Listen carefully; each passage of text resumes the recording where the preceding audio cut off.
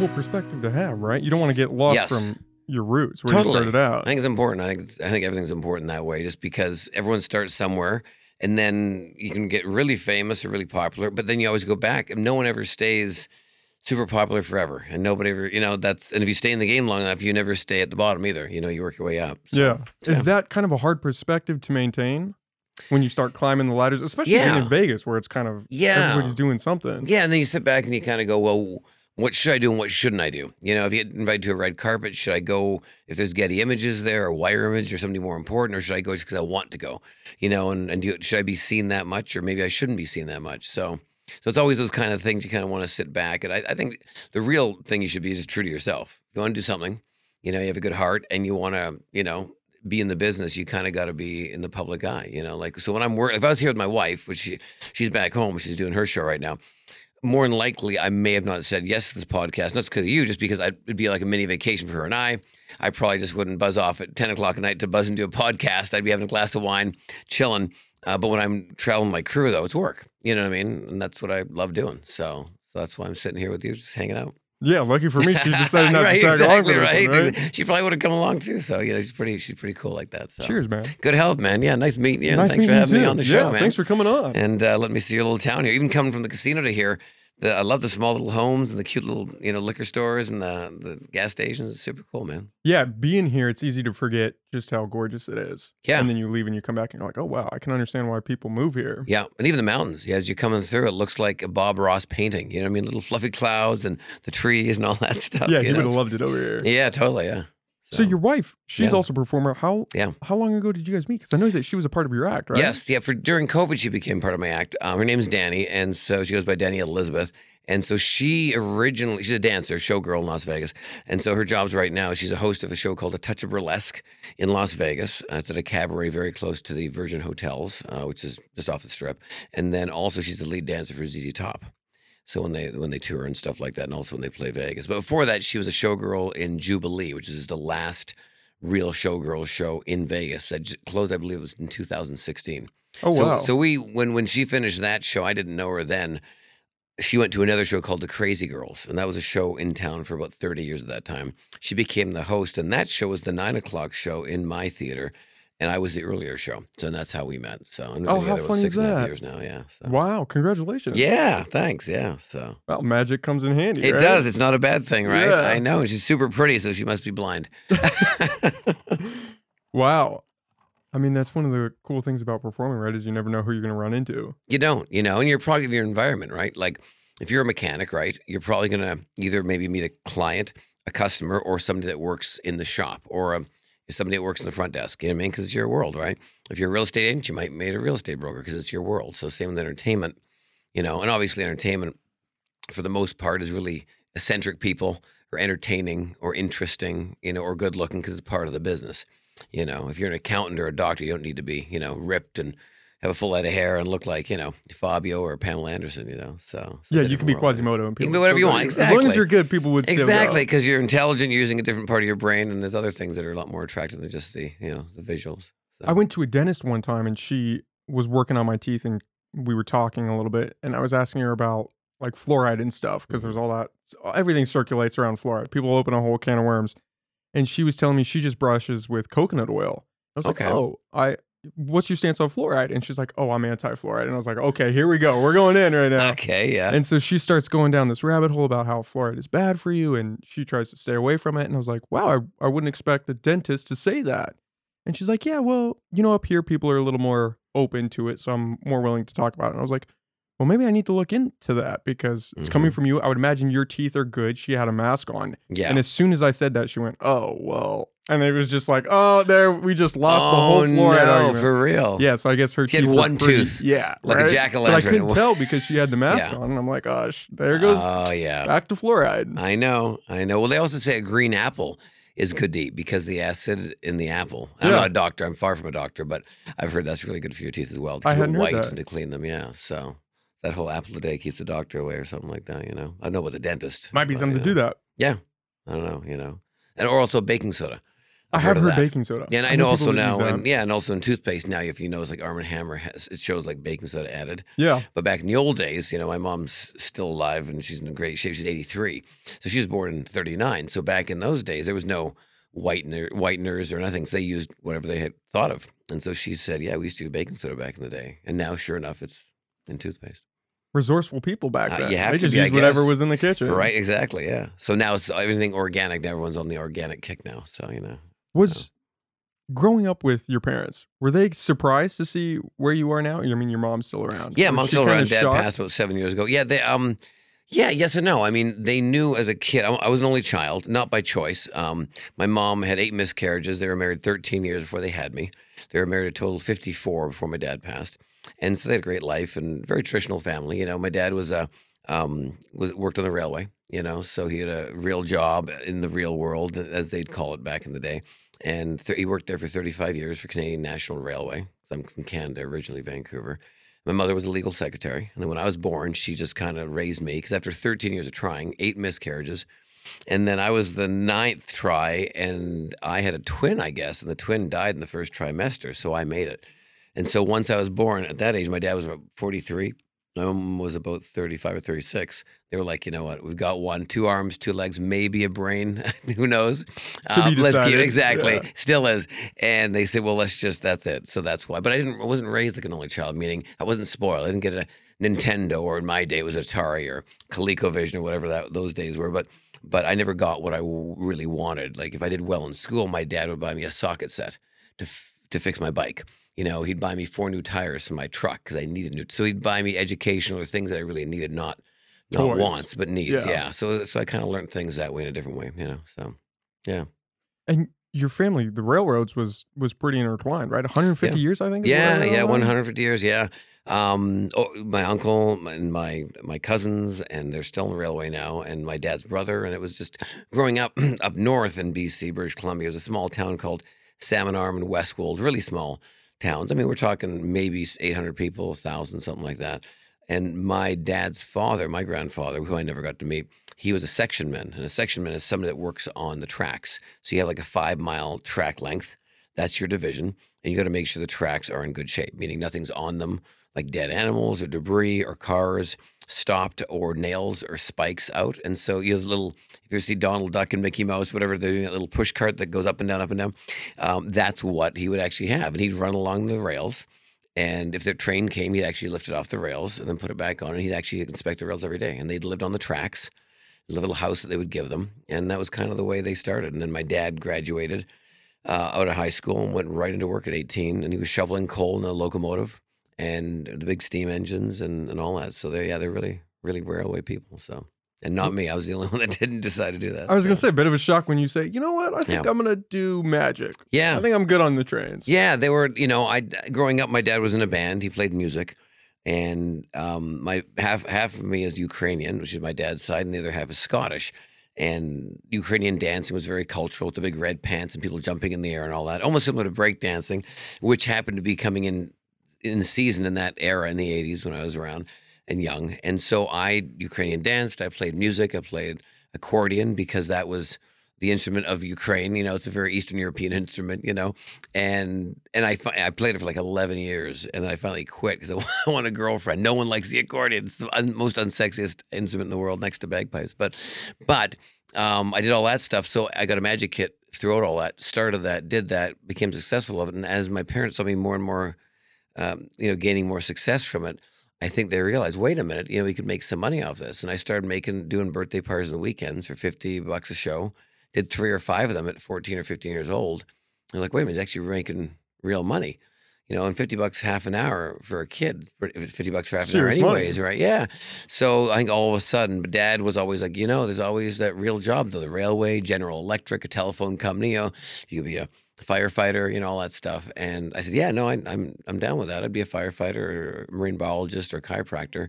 But I seemed to figure out the magic and entertainment thing. I just loved entertainment. I grew up watching the stars on TV.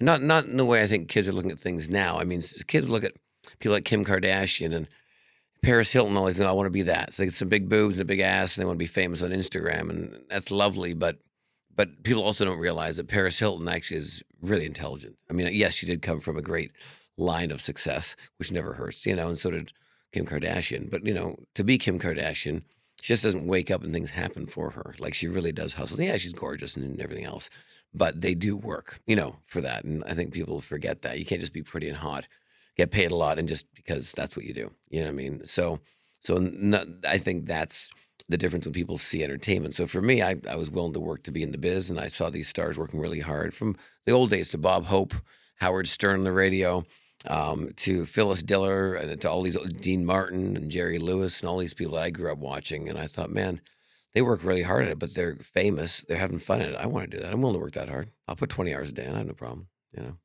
Yeah, people don't even look up to Yeah. stars like Kim Kardashian in that Mhm. way anymore. It's all TikTok stars. That's right. It's instant fame. Yeah. Instant 15 gratification. seconds and then you're famous. Yeah, and nobody wants to work for it, because they look at Justin Bieber when he was young when he made it. Well, yeah, he also started at 5 years old. So, and he started to make it when he was kind of, 16, 18, something like that. So that's 11 years of really doing something. And Behind the scenes. Where behind the nobody's paying scenes, yeah, attention. exactly, And you look at Britney Spears. Well, she started at 5. Justin Timberlake, the list goes on and on, but they all start at 5. Well, most people don't start their real careers till they're 27 or 35 sometimes. Well, that's why when you're in your 50s, you might have found the career that you really love. But if you start something at 5 and never change it, like I started magic at 7, and I'll be 40, I'm 49 now. So the only reason I'm doing what I do and I'm successful is because I never change the course, And I think if you believe in something and you love something, stay the course. And you're going to have your bad years. You're going to have horrible years. You're going to have amazing years as well. But as long as you stay the course and believe in yourself and believe in something that you're doing, and you can pay your bills, you got to be smart about it as well. If you can't pay your rent, then hey, look, pay your rent. So go get a real job, which is whatever, anything from bagging groceries to being a waitress, a waiter, a bartender. Or a legit job. You can be a doctor, a lawyer, but you still can have your amazing hobby on the weekends. And as that hobby becomes to make money or take over and make some more money, then okay, you can start releasing that job that in society will always pay you a certain amount of money because we need that person in our society, like a doctor or a street crossing person or a grocery bagger or a bartender or a server, those jobs will always be around. But then once you start seeing your dream job come around, let it happen.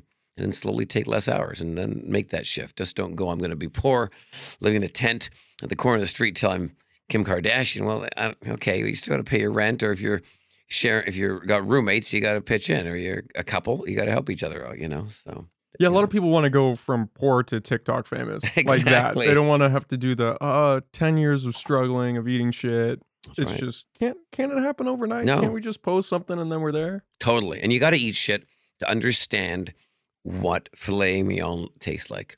You got to eat some dirt to realize what cheesecake tastes like. You know what I mean? Everyone wants a cheesecake now. I'm like, no, sure, you can have that if you want. And sure, you see a lot of people with rich parents and it just gets handed to them. And yeah, there are parents that do that. There's also parents that are very well off that really teach their kids how to handle money well. And they actually become very successful, like Kim Kardashian, like Paris Hilton. You know what I mean? Like, I don't know if anybody watched Paris Hilton's last documentary. I think it just came out about 3 months ago. My wife wanted to watch it, so I'm like, oh, here we go.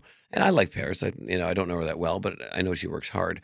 But you watch that documentary and you kind of see what's really behind all the blonde hair color and the extensions and the cute outfits and the "this is so hot" phrase and all that. But she's a smart woman.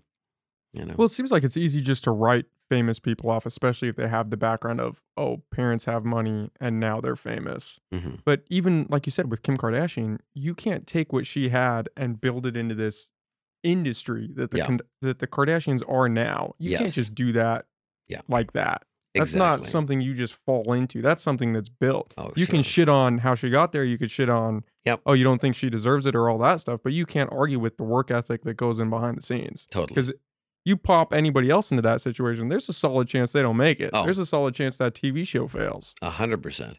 And it's a lot of work, and especially with their TV show, waking up having cameras in your face every day, it's a lot. It really is a lot. And then also you have to speak in front of the camera, like what we're doing now, with some intelligence and some interest. Like you can't just wake up and make coffee for 20 minutes on TV. That's boring. No one will want to watch that. So you actually have to have, when you wake up that morning, if you want a TV show of people watching you do shit, you have to have really good shit to do. And that takes a lot of work. And it does take a team. Let's go ride a camel today. Let's go color so-and-so's hair. Let's shave somebody's head bald. You got to find interesting to keep it. So that's a lot of work if you really want to make money, be famous, and be on TV in that capacity. You know, the Osbournes were the first ones to ever do that, and it was a huge success. That's the only reason the Kardashians were so successful. They paved the way for that. You know what I mean? So, and they were very successful. You know, so Is yeah, that something that you've noticed since you've been in the game for a while now? Is that people aren't as willing to put in the work because there are those people that just pop off social media and do become famous? And hundred now percent, people are like, "Oh, why struggle?" When they hundred do, percent. when it is the option of, "Oh, maybe Yeah, this happens to me." yeah. And I always believe is always at 10,000 hours. I don't know if you ever read that book, but somebody says when you do something for 10,000 hours, you finally know how to do what you're doing, whether it be sewing, knitting, cooking a pie, baking a pie, doing a podcast like you are. You know, it's that 10,000 hours. You know, what I mean, that's when you really know that literally, if I were to ask you any question or change things, you would just instantly know and be so comfortable like you are now. But imagine you have another 8,000 or five, how many more hours you need for that 10,000. Like when I walk on stage now, almost anything can happen on stage and doesn't really affect me anymore. You know, even if something goes wrong on stage, I'll just accept it and deal with it, you know. But when it's that first year, end of the world, can't sleep at night, half your years, you just pissed right off of yourself, you know, because it's a big deal. But when you have that confidence of knowing your industry so well, it's a good feeling, you know. But people gotta put the time in, you know. And I always see these people. For example, and I'm older now, so I can say this stuff. And I love young people. I love all people changing. I love new music, and I try to keep myself up on stuff because I'm not that old, but I'm not 20. So it's one of those things where I find because the way the internet's working, and you see these people famous instantly are getting a lot of followers, and they could buy them or they could really work hard for them because it goes both ways. That those people who are really doing it, they are still very vested into being successful themselves, whether it be just being a hot chick on Instagram or a hot guy on Instagram, whatever. They're still posting every day. They still got to take these vanity shots every day. They got to look great because they are building a marketing thing.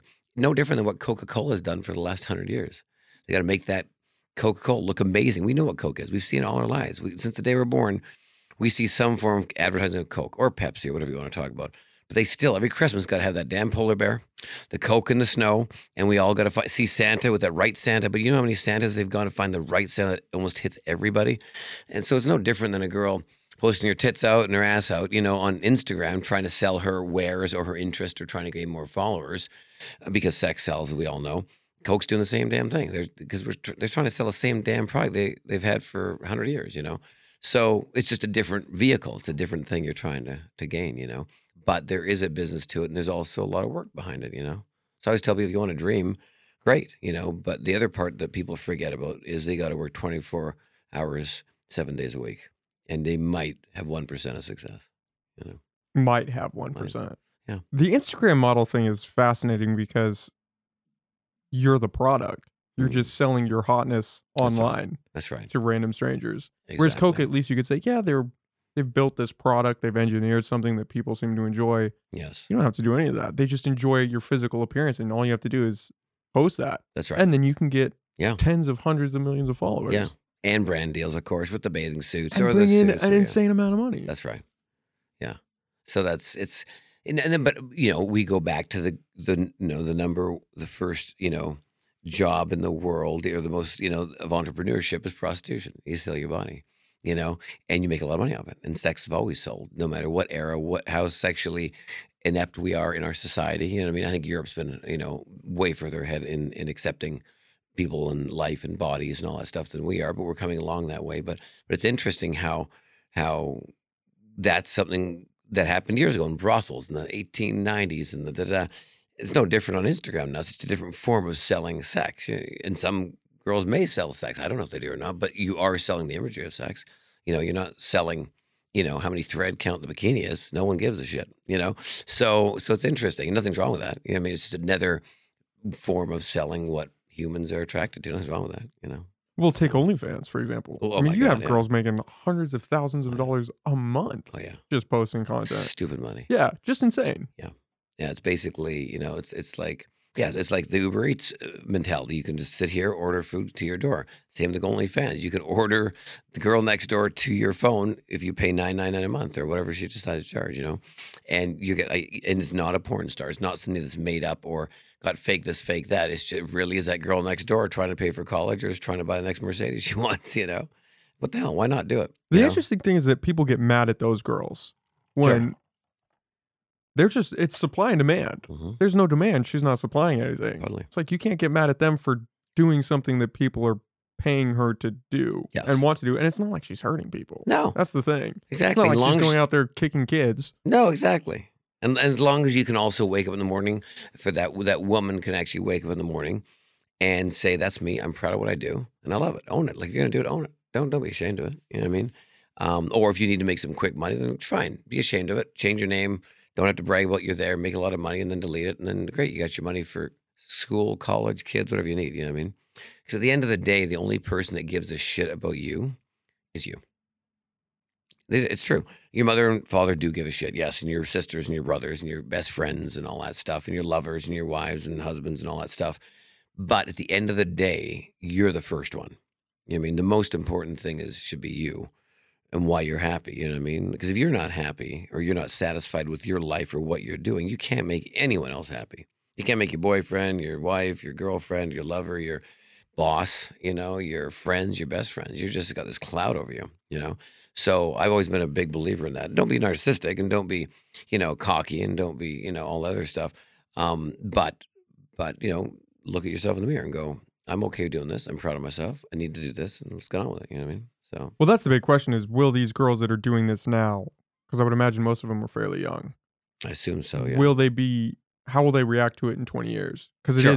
it's not this finite thing of, oh, I made a porn tape and it's on a VHS and That's maybe right. a few thousand people see it. Now Exactly. that sucker's out there forever. Totally. And you can screen capture and you can all that stuff. So, I mean, it's almost like when you get born, everyone should take a photo naked and upload it. Done. There it is. Let the cat out of the bag. Done. Okay. You get born, I mean, 18, 20, whatever, legal. You take a photo of yourself now you can go, there it is. So now anytime, we all got that. It's like fingerprints as a kid. You always fingerprint just in case you lose your kid. Well, everyone's got their fingerprints out there. Yes, I know it's much more invasive, and there's a big argument. Obviously, what I've just said is probably pissed half the people off, and that listen to you and half don't. But all I'm saying is it's just a general statement saying if that happens, and say everybody, big, thin, thick, hot, not hot, bald, I don't give you a Down syndrome, you're mentally handicapped, whatever it is, we're all get a picture naked. It's out there. It's done. That's off the table now. You can't go. Guess who sent me a naked picture? I'm like, well, we all got naked pictures. Doesn't matter. Yeah, they're all out there. It's like a headshot in school, in a graduation yearbook. Well, we all had a graduation picture. So what? I don't give a shit. We've all been it. We all look weird because we're trying to grow up and be adults. So it's just a different formula. So if we did that, it would take that right off the table. Now that is not in. Now you can't argue with that. That's out here. Now you got to really work hard for what you want to do or who you want to be. That's off the table. That can't be a negative or a positive to you. It's there. Done. Okay. So now just do what you want to do. They would definitely take it off the table. Yeah. I mean, that's a strong way to open. Yeah. And you go, okay, great. So now what do you got? Now we have to move through that. Hang on, I gotta have skill, talent, or belief in myself, or whatever else I want to do. I don't know. It's an interesting thought. I don't know. It's an opinion. A little devil's advocate. Gonna just put that out on the table, let people think about it. How would they discuss that? So The idea that you need to be comfortable in your own skin, especially for something like show business, was that a challenge for you to come to that realization, or did you adopt that belief pretty young? you have to. Yeah, I think you really have to be comfortable in your own skin, but you also can change the skin you have. Meaning, for me, I'm very comfortable with my look in that because I have the blonde spiky hair. I always wear tinted glasses. Black frames usually are the ones I have on now, which are aviators. I need them because I can't see very well anymore at the distance. So people think I wear them to look cool. I actually wear them because I need them as well. Mine will make them look cool, but I hide behind that. So when I walk on stage, I've got the costume, usually a biker leather jacket, jeans. My hair is always up, my glasses, so I can hide behind that clown jester kind of figure. Almost like, I see a picture behind you with Johnny Cash. He hid behind his music and his look and his guitars. He was very true to his form, but he also had that front. I think everyone has that thing they can actually hide behind a little bit so you can become that. Because a lot of entertainers on stage are very, very shy off stage. Well, that's what you hear is a lot of people are insecure to pursue Sure. a career where you're in front of people. Totally.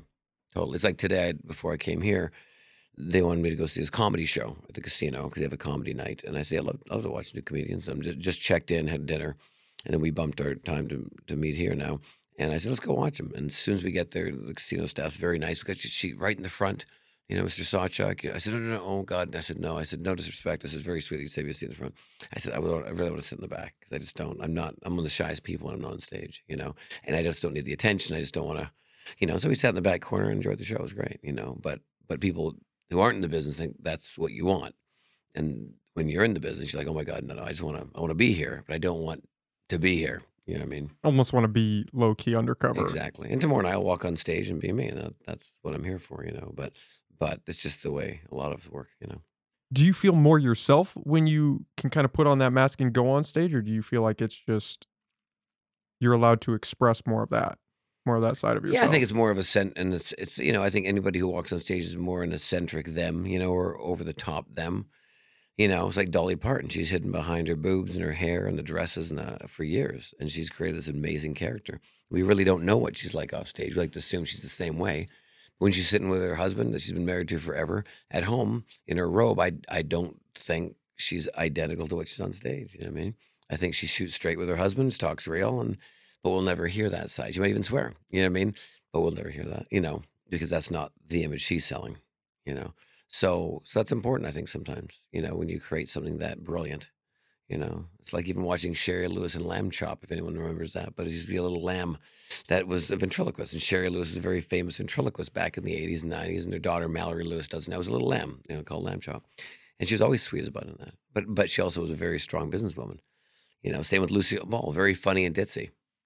Far from that off stage. And a huge star. A huge star. And a major, major businesswoman. She was one of the first women, along with her husband, Desi, to, own a studio independently in Hollywood. I mean, that's unbelievable, Do you think that you kind of have to mask in that way? Or I guess present yourself in this not necessarily clean-cut manner, but you have to almost embrace this more showman side to be able to get to a position like that you're in? I think that you so. can't just truly be 100% you. You kind of have to taper things off or mold it in a certain direction? A little bit. Not everybody. I think a lot of people are pretty much who they really are. Like, I feel like you look at a John Mayer or an Ed Sheeran, I feel like when they come out, there's not a lot of flash in the pan. There's not a lot. They come out with their guitar, and Ed Sheeran comes out with his loopers and he can loop all the songs that he plays and all that. And I think, Ed Sheeran's, when you look at him, he's not Orlando Bloom. You know what I mean? Like, he's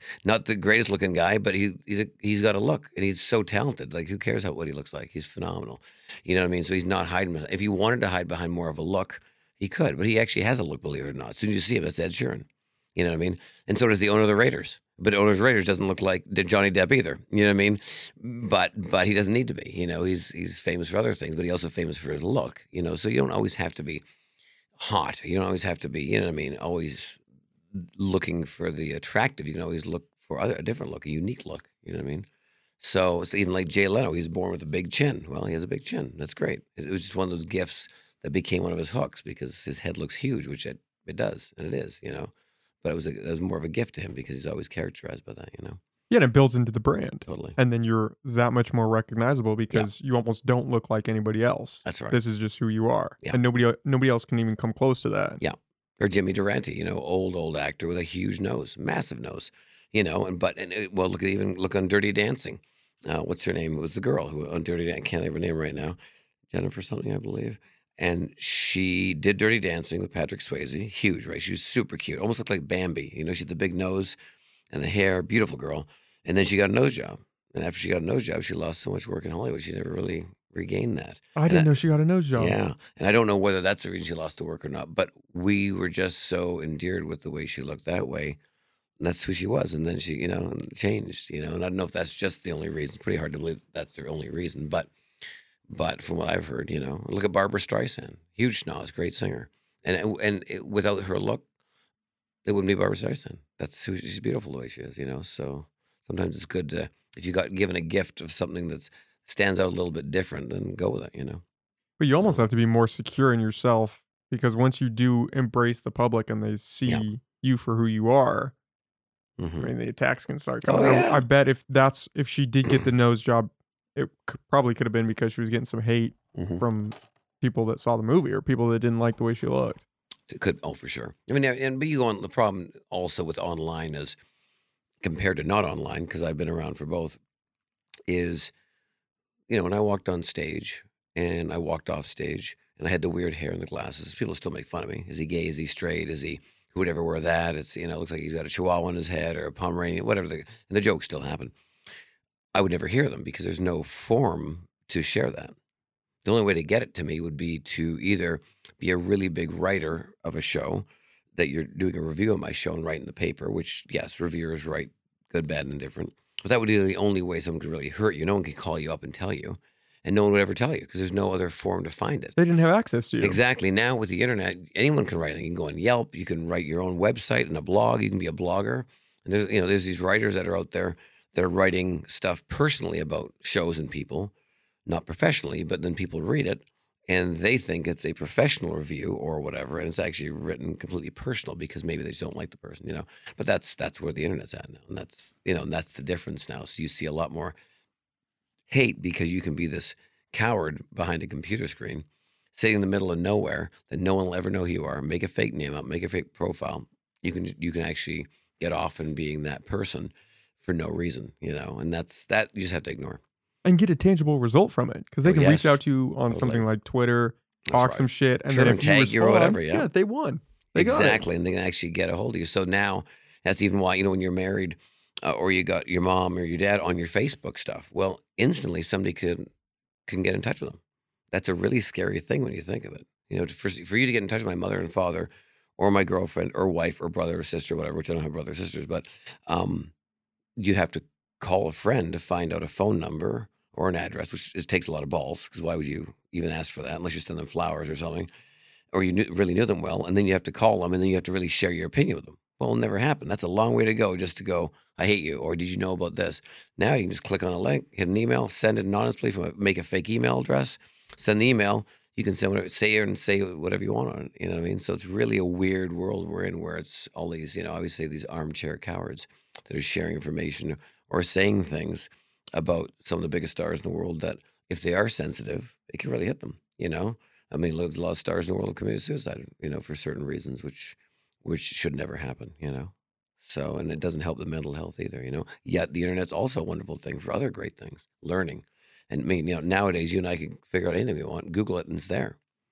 I had to go to a library, which people are like, what's a library? And get an encyclopedia and look up whatever I was studying, you know what I mean? Athens in 1720 or whatever, where now I can just Google it and I can tell you literally right now they're sitting here. So it's pretty amazing, Has that been something that's been challenging to work through, is coming from the age prior to the internet to now where you are so touchable by other people and the feedback and everything is so in your face nowadays? Yes, and you have to really be strong in who you are, and then also watch what you're saying and doing, and realize when you do say it or you do it, you're probably going to get some backlash. You know what I mean? Like I did a trick on America's Got Talent in 2010. I turned a girl into a tiger, and I used a big tiger, 450-pound Bengal tiger. Very well trained, great life, air-conditioned trailers, 35-acre farm to run around in Big Bear, California. Had a trainer. But the minute I use an animal in the show, man, away we go. Because you got people who can't believe you stick an animal in a box like that. I can't believe it should be in the wild. In Africa running around because people who don't understand that it was raised in captivity. You can't just go put it back out in captivity. It's not going to work that way, And then also with the trick I did with them, they didn't realize how well taken care of they were. I was eating prime rib in an air-conditioned trailer, a NASCAR trailer. There's a lot of things people don't know. And is it still right? Well, that's an opinion. If you don't think it's right, then fair enough. That's understandable. I'm not going to disagree with you. So you'll do certain things that'll hit a nerve with people. And away you go. That's crazy that people got mad at you for doing that. Mhm. Where it's not like it's your tiger. You're not keeping this thing. And it was PETA approved. We had PETA on set, and they were approving everything because it wouldn't have gone on TV if we didn't get approved because we knew there was going to be backlash. And, you went into that knowing that people were going to have something to say about it. Because everyone's, you could literally kick your friend in the ass on a camera and post it. People go, that's funny. You kick a raccoon down some stairs, you got 1,000 letters because it's cute, fluffy, and it's harmless. You know what I mean? But your friend could be that way as well, cute, fluffy, and harmless. but we react differently to animals. And I love animals. I'm obviously a huge animal advocate and I rescue animals and all that stuff. So it's a big thing for me. But it's a good example because that's where people get very emotional with things. You know what I mean? So. Well, think about the old show America's Funniest Home Videos. Mhm. How many people got Oh my God. just thrashed on that show? Totally. It's fine. No problem. Yeah, as You long hurt as one it's animal, though. yeah, as shut long the as shit it's down. people hurting other people or people getting hurt by accident, That's you're right. good. Exactly. Nobody cares. That's right. Isn't that crazy? Bring an animal into it. Yep. And also, let's do this. Take it one step further. If there's an animal in there, you would get ridiculed, right? What if the person that you were tripping in that video, which we would never know, but the person you were tripping in that video, you changed the phrasing. Here's my grandma walking by. We tripped with a tripwire, and she falls down the stairs. She's okay. Now you say, this is my grandma who just got diagnosed with cancer. We tripped her. Oh no. Game over. Game over. Don't do that. We're back to the animal scenario again. See, so it's interesting how you can do things. Things are accepted this way, but which I understand. I'm not saying it's right or wrong. I'm just putting this out there for discussion, but it's a very interesting topic. You see, and that's how we react. You know what I mean? You see, I saw an alligator eat a chicken, right, on a video, because it's life. Animals eat animals to survive. We eat animals, or we eat vegetables to survive, right? So then we saw an alligator eat a chicken, and I'm like, ugh, poor chicken. I just had a chicken burger, but point is, I hate any animals looking like it's going to die, right? And then I see another video of this baby alligator, probably, I don't know, maybe 4.5 feet long in Florida, and there's 6 sharks circling around as it swims. Now I feel really bad for the alligator. Isn't that funny? And alligators, I really don't have a lot of affection for, because they'll kill me. They'll kill you. Little kill my dog, dinosaurs. everything, yeah. But then all of a sudden I see 6 sharks, which I know are more aggressive because it's that food chain. I'm like, oh my God, I feel it's a baby alligator. Like, couldn't even hurt anything, really. It actually probably could hurt you and I. But then all of a sudden my emotions change. So it's funny how, you see things like that and you have a shift because it's just your opinion. You go, no, now it's not okay. The chicken, that's bullshit, because the alligator still needs to eat, but we're not worried about eating. We're worried about the chicken. And all of a sudden the sharks need to eat, but the baby alligator, he didn't do nothing yet. It's just so fun. But the alligator, I didn't like the last clip because he was, so and alligators aren't cuddly. They're not cute. They're really, they're not something we stand up for. Save the alligators, you know what I mean? So anyways, funny conversation about that, Well, it's almost just the underdog story. As long as whatever's in that position of, that's right. Oh, it's getting ganged up on. That's what we root for. Yep. That's where we turn. Yeah. And you make 1 degree change, and all of a sudden it's not okay. Like I said, the grandmother, and now she has cancer. We're tripping. Oh no. Once those alligators start fucking up that shark, you're gonna be like, oh, exactly. maybe I should now feel we go bad the for other the way. sharks. Exactly. Yeah. So now all of a sudden emotionally you go, wait a minute, that's not fair either. Well, nothing's fair, is it? So. Do you have to think about that a lot when you're creating your acts, even now? Sure. I don't want to piss people off. They're coming to the show. Mm-hmm. I want to be too edgy because I don't want to end up on some TikTok of somebody screaming or somebody rushing the stage. Sure. Yep. It happens a lot. Even when I walk on stage, I'll do more of an adult show. It's still tongue in cheek. The adults will get the jokes. The kids won't. But there's still some adult jokes because that's the way But I would never, offend a child because I don't speak that way.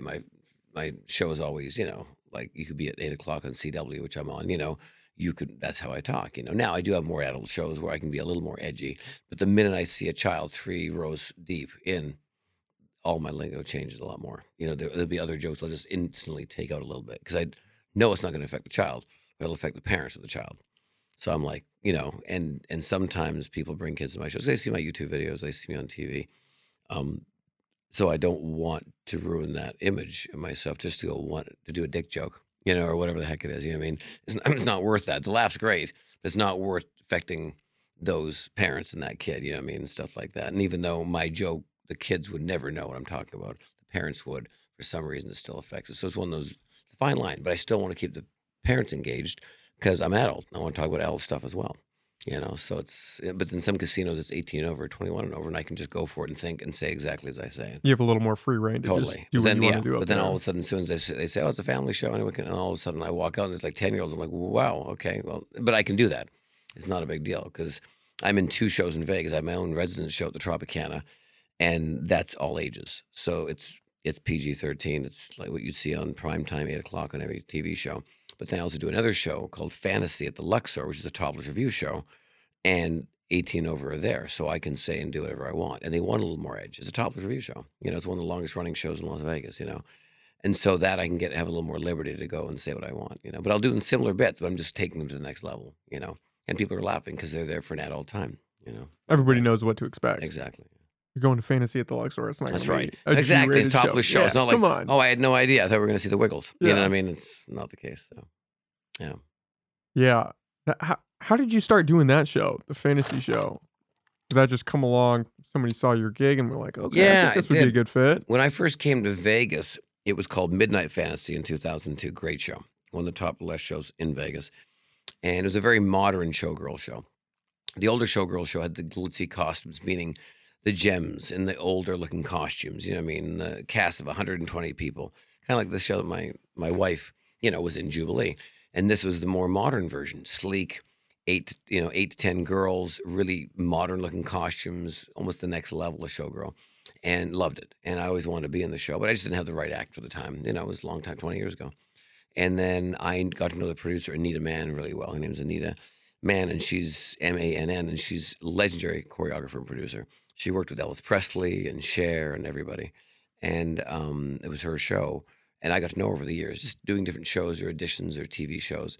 And then about 3.5 years ago, the guest act that was in that show for a while decided to change paths and go a different direction. They needed somebody right away that could jump in that role, that could deal with, just walking into a show doing a 10-minute spot without people knowing they're going to be there. My show at Tropicana, they're already coming for me. Like tomorrow night when I work at the casino, at Bear River, they know what I'm doing. They're going to know they're coming there for that. But when you're coming for a topless show and you see me walk out 40 minutes into the show, you're like, what the are we going? What are we doing right now? Who's, and so you have only a couple minutes to win that audience over and be really entertaining. And then you got to do it for another 8 minutes and be entertaining without people walking out in that. And so it's a very different mentality going into that. You know what I mean? So all of a sudden that happened, and it was going to be only for a few weeks. Now I've been there 3 years now.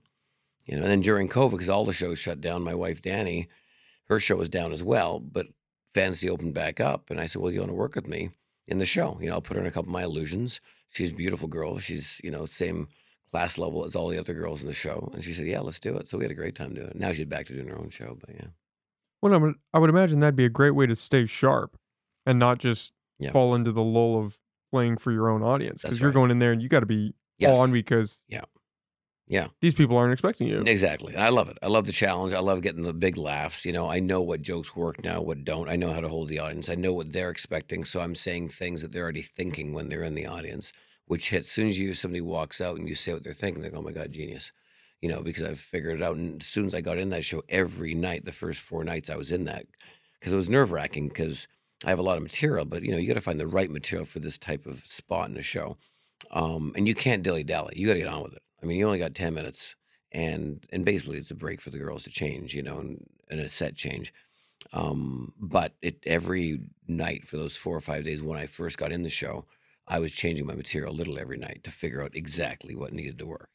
If I didn't get a big enough laugh, it's out. Let's try this in. And then all of a sudden that hits. Great. That's in. This is out. So I just kept trying to work on bigger laughs and more things that really held the audience.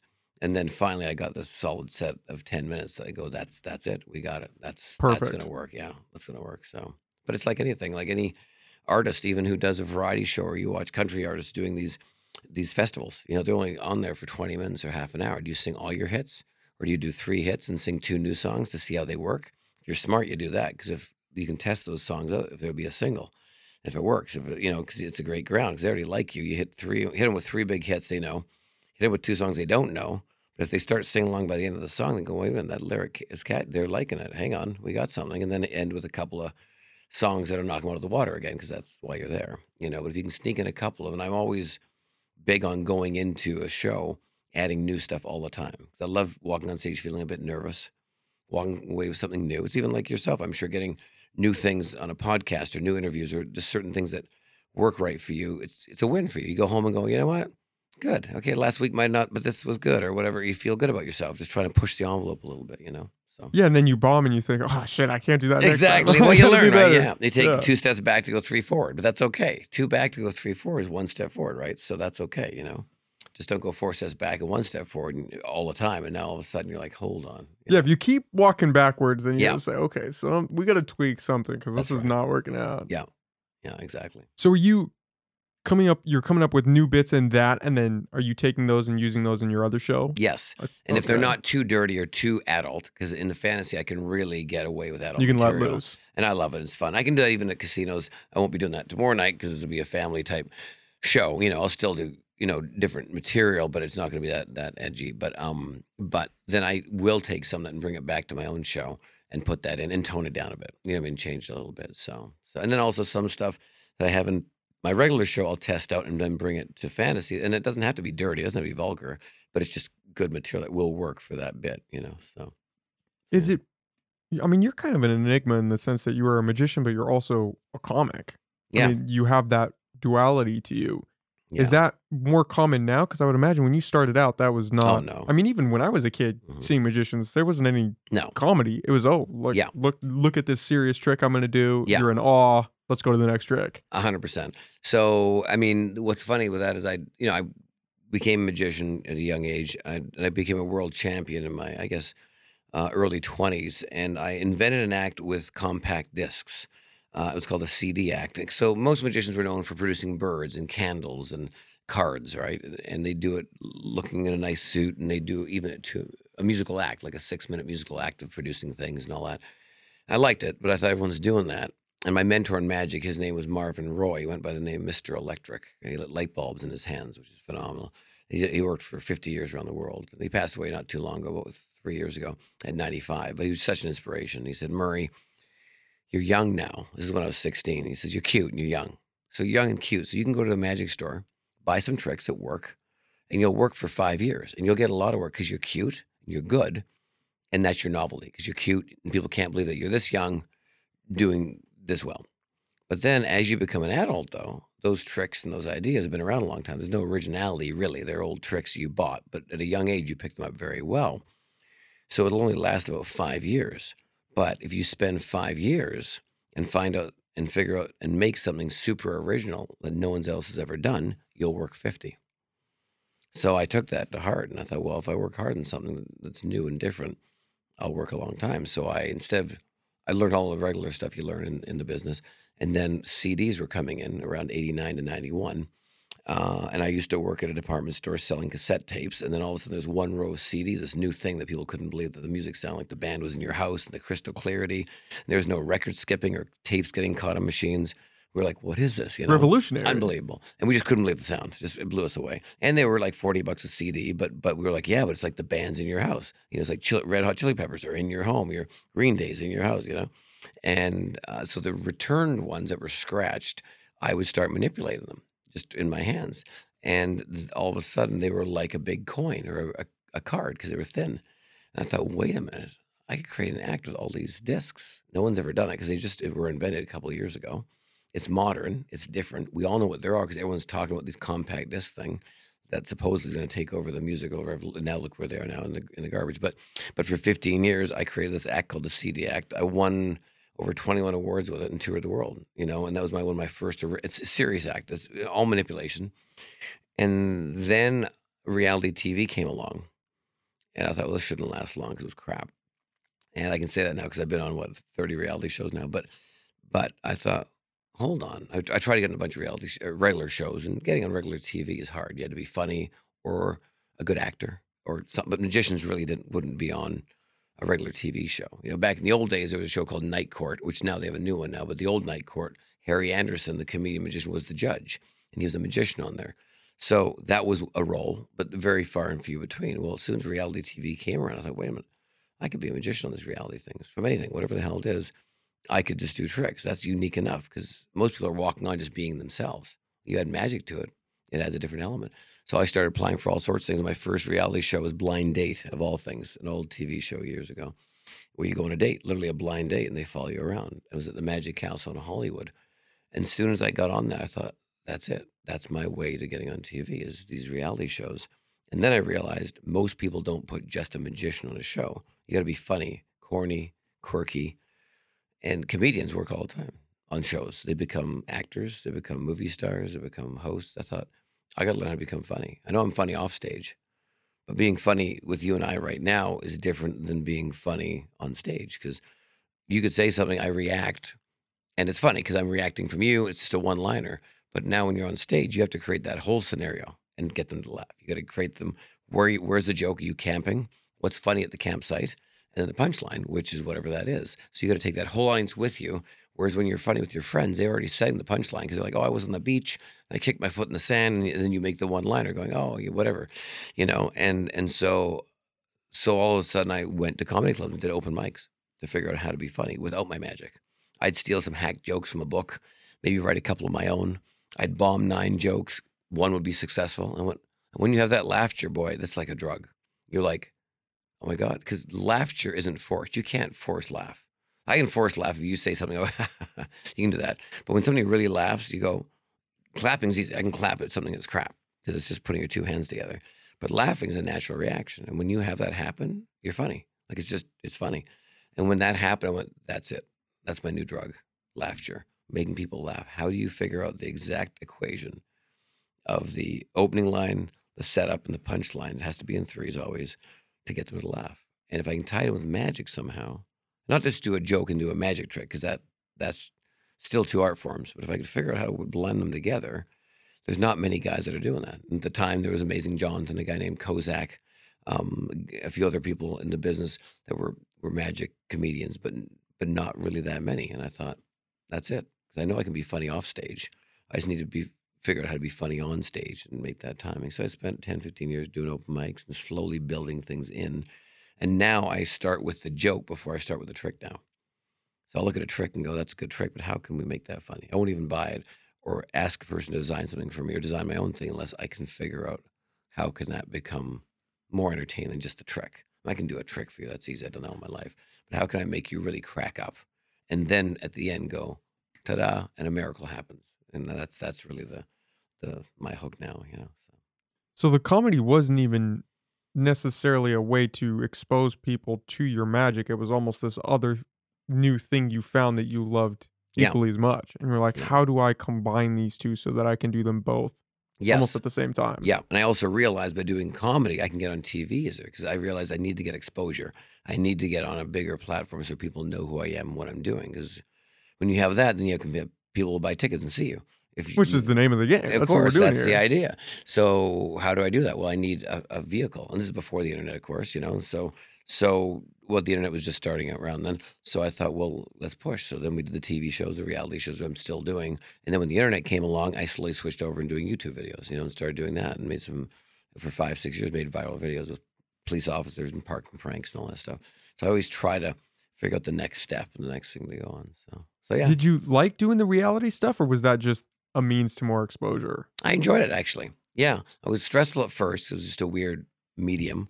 And now, Well, especially doing something like a blind date. yeah, exactly. does Which that is, pan yeah, boy, out? yeah, exactly. That was a lot. That was a big, I'm glad I did it because it was TV. Because I heard Ryan Seacrest did it when he was starting out.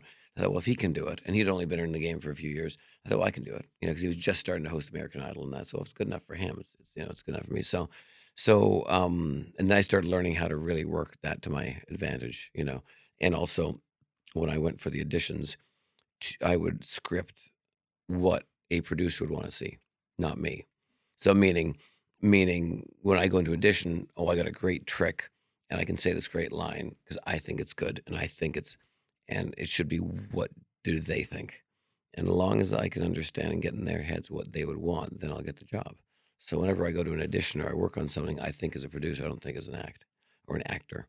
I go, if I was a producer, what would I want this guy to do? To go, my God, we got to book him. That's brilliant. It's the same thinking that, Jim Carrey uses and Sean Penn and these great actors, Johnny Depp and Tom Hanks and everyone else. What does that person on the other side of the screen want? Because if I can give them that, I'll work for the rest of my life. Well, and you can apply that to every aspect of life. I was reading a book. I want to say it's How to Win Friends and Influence People. It's a pretty popular book. And I believe it's in that they talk about reframing conflict in that way. That you shouldn't be attacking the problem. You should be saying, okay, what is the other person trying to get out of this? And then if you can identify that, you can make progress through it because now it's not you trying to figure out, okay, how do I screw this person over and get what I want? It's what do they want? What do I want? How can we meet in the middle of that? Yes. Yeah, 100%. And also when you want to go sell yourself to somebody, most people sit down and go, I won this award, I've done this, I've worked for this people, I've done this, I've done that, I, right? Which is lovely because that's what you kind of train to because you're trying to showcase yourself. You want to hire me because I'm this good, and nothing's wrong with that.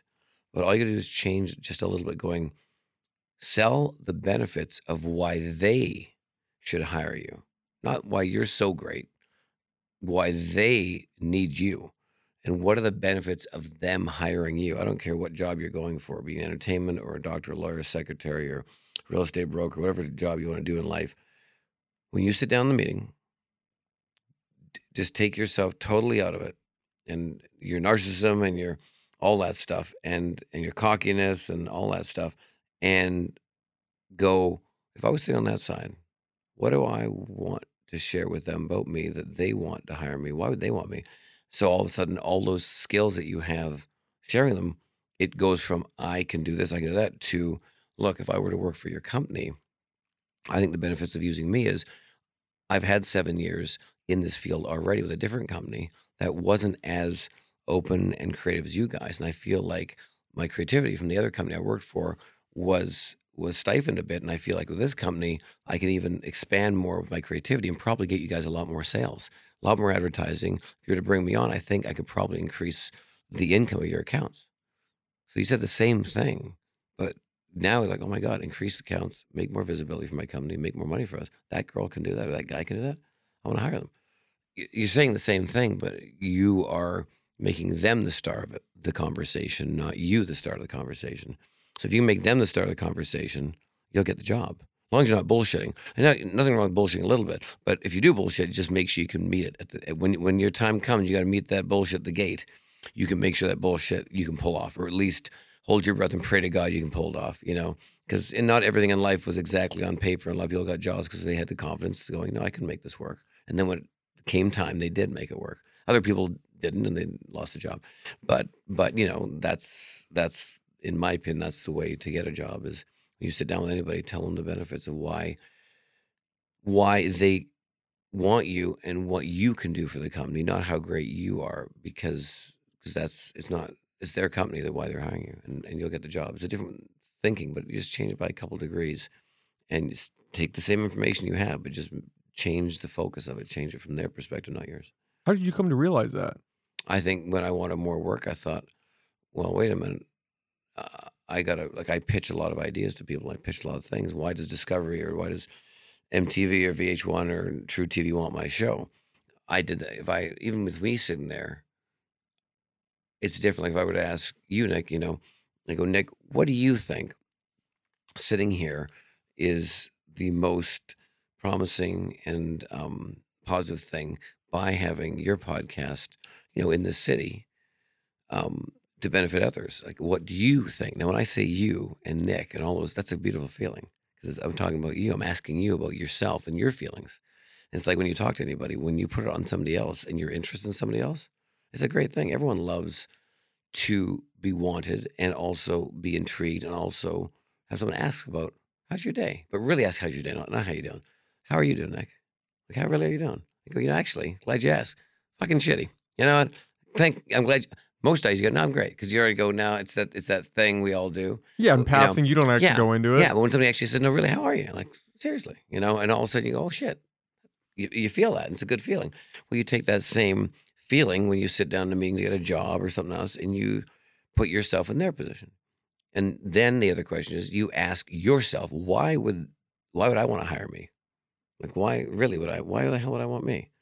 Like, for real. Okay, hold on. Let's think about that for a second. Ego aside, what benefit could I really help them? Like, how can I keep this job? And why would I sustain this job? Then you start thinking differently. So therefore, that's how you share that information with those people on the benefits. And most of the time, 85% of the time, you'll get the job. And if you're bullshitting, it'll show and you'll be out of the job in 2 weeks, But if you can go there true to form and you talk to that person on the other side and share the benefits of why they should use you and how you can help them make their company, their life, whatever that job position is, better, it shows that you care, you're thinking about them, and you're a team player, and that's why. And all of a sudden they go, holy smokes, this person's unbelievable. Because everybody mostly comes in with, I did this, I did that, I. You're like, okay, well, they're good. I guess I guess we can hire them. They did a lot of stuff. Great. Give them the job at Jamba Juice. They've done smoothies before. Great. And that's what they do. And all of a sudden, when somebody starts talking about the benefits of the company, they go, you know what? Let's have them make smoothies for a month. But I think they might be a manager. I think they'd be better as a manager. I don't think they're making smoothies for much longer than 2 weeks. They're going to be, but let's put them in the thing. And all of a sudden, they're a manager. And then all of a sudden, if they're really good, they're going to be, could be a vice president of the whole company. Because that's the mentality that I think you should go in with. So. Well, you almost need to frame it in that way because that's what the company wants. They want somebody that's going to benefit the company. And if you go in there just saying, oh, this is what I can do, this is me, this is where I'm at, this is what I need. Yeah. Why? They have the run of the litter. Why are they going to pick you if you're just so self-focused? Exactly. And the thing is, you probably do have the qualifications. You probably have the accolades and the resume. Well, they can see that. You gave them the resume, so they can see that. But it's all in the way you present it. You know what I mean? It's all in the way you present your skills to them, so you don't come off condescending. You know what I mean? And cocky and narcissistic. You're just shifting the focus that much. Yeah, and it's you're sharing the same information, but you're doing it in a way that you're caring about them and their company, and that you really want a job, and that you're not that all about you. You're about a team player, and that's why you want the job. Well, that's one of the things from an outside perspective, at least, that you hear a lot about in show business is there's a lot of me mentality where it's almost a superficial kind of field where everyone's just focused on trying to get a leg up or do what they can to move where they want to go. Yes. And everybody's just kind of a stepping stone in that direction. Yeah. But and I think in this world too, I think it's almost the world now. Yeah, it's not even just show business; it's just the world, and also the narcissism of it all. You know what I mean? Which goes back to the internet and all this stuff. You know what I mean? And seeing ourselves, and we're all worried about what the next person's doing, and yeah, I'm even one to succumb to that. I'll see different people online who I. Equal to me in the business, and I start, well, how do they get that? What are they doing? Whereas I would never really know anything about that unless I saw it in a newspaper article, or in a magazine, which I get once in a blue moon. Newspapers I get all the time because I still like reading a real newspaper. I like that. But so then you start comparing yourself to them. But if you just didn't even know they were doing that stuff, right? Because they're doing them. They have doors open and close all the time. Some doors are bigger than others, and that's okay. They should. That's life. And you're going to have doors open for you that are bigger than people think and go, wow, how the hell did he get that? He shouldn't have gotten that. That's okay, because that's what we get.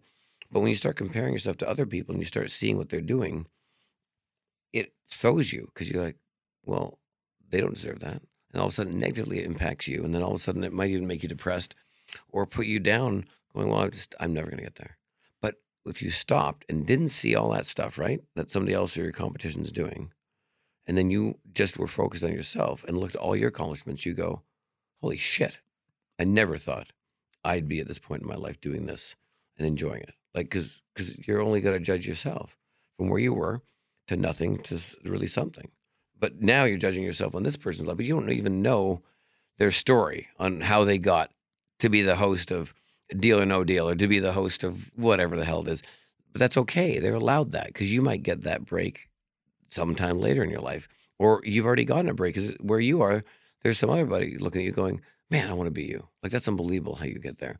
But I find with this world that we're in, we can pick up our phone and just check in on everybody. And even the people we're checking in on could be faking how great they're doing, which happens all the time. 80% of the time.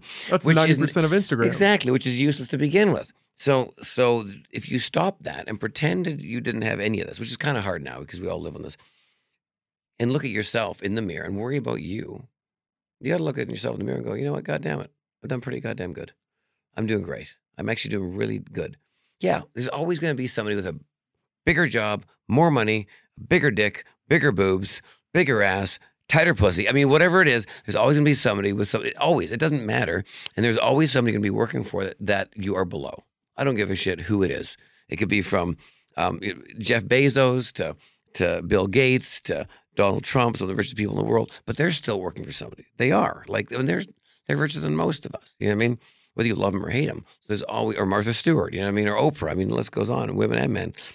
But even if they were to stop 20 years ago in their career, they would have made it. If you were to stop now, you would have made it. You know what I mean? Like, so So you got to really forget a lot of that. It's not easy at all because I succumb to it as well. You know what I mean? So I'm a bit competitive in my business, and that's why it's okay to be competitive. It's healthy to be wanting more, and somebody's got to lose the race. There's only one winner, so go back to the Olympics and try to win next time. That's okay being second and third because that may make you first next year. But getting second and third is better than 10th and 12th. But then 10th and 12th is amazing because they got to the Olympics. And at least you got in. I You can't were even in the get to the race. goddamn. I can't even buy a ticket to see the Olympics, let alone run in the damn thing. So that's where it works. So sometimes you got to stop doing that and looking at, and it's really hard. But I know some friends will just delete their account sometimes because they realize they got to that point where I go, I can't. And then you got to sit back and have a glass of wine or smoke a joint, or if you don't do any of that stuff, eat a bowl of cereal and have a glass of water, whatever the hell it is. But then you sit down and really be proud of yourself, whether it be you're a single mom or single dad and you're trying to raise two kids and you're a singer or you an accountant or a doctor and you can't get there yet. Yeah, but you're raising two kids. And that's that's a goddamn miracle. That's amazing. Okay, you want to maybe be a doctor and you're trying to raise two kids and go to school. Well, you will, but you'll do it maybe 5 years and you want to more. That's okay. But you're still doing all this. This is amazing. You know what I mean? I don't have kids yet. We're trying to have kids now, but I don't know how I would have done all this if I had two kids. But somebody who raises two kids, I go, that's unbelievable. How do you do that? That's a lot of work. And some people are going, how the hell do you make magic a career? And you can pay a mortgage by it? So everyone's got their own thing, So I think the internet's an amazing thing for learning and other things. It's an evil thing as well because it puts people in a position to make them feel that they're not that successful because they're comparing to somebody that is maybe in their mind so much more successful, but they've also had different opportunities and different situations in their life that you would have never had because you're not them and you're not living in England or India or Croatia or Japan or China or you're living, where the heck people are living, you know what I mean?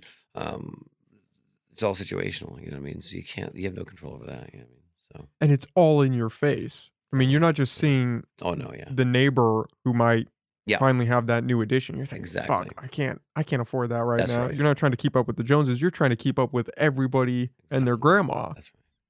Yeah, I mean, the bar is so much higher now. It's ridiculous. Yeah, and you see somebody with a Ferrari in the front. They've got their yacht. They're flying on their helicopter. But people don't realize in this day and age, you can put $5 down for a car. And as long as you can make the $2,000 a month payment, you can drive a Rolls Royce. You can drive a Ferrari. You know what I mean? Nowadays, no one wants you to own anything because if you own something, you stop paying and you don't own any debt on it. And no one ever makes money. The minute you buy something and pay it off, no one makes money. You're the only one that makes money. And in this world, nobody ever wants you to pay off anything because everyone else is making money off your payments. To me, it's, and I understand how all that works. We own property and stuff like that. And so that's the thing. And yeah, it used to be neighbors. Neighbor gets a new car. Oh my God, they got a new minivan or a new Mercedes. Well, shit, we got to step it up. Yeah, but I'm thinking, but you're still living in the same neighborhood. That's amazing. You guys have homes together. Who cares what kind of car they drive? It's 4 wheels. They can't go any faster than the speed limit. Doesn't matter. It just doesn't matter. It's like these women, they're Coach purses and Louis Vuittons and all this other stuff. And I'm like, it's a goddamn bag to hold your lipstick, your tampons, and your chewing gum and your keys. It's a bag. Like, it's a goddamn bag. A $3,000 bag to carry your tampons in and your car keys. Really? When you can go down and buy another bag for $20, it looks just as nice. And you got a label on it, just bragging that you paid more than anyone else for it because you want to look better than everyone else and look more successful and that you have more money than everyone else.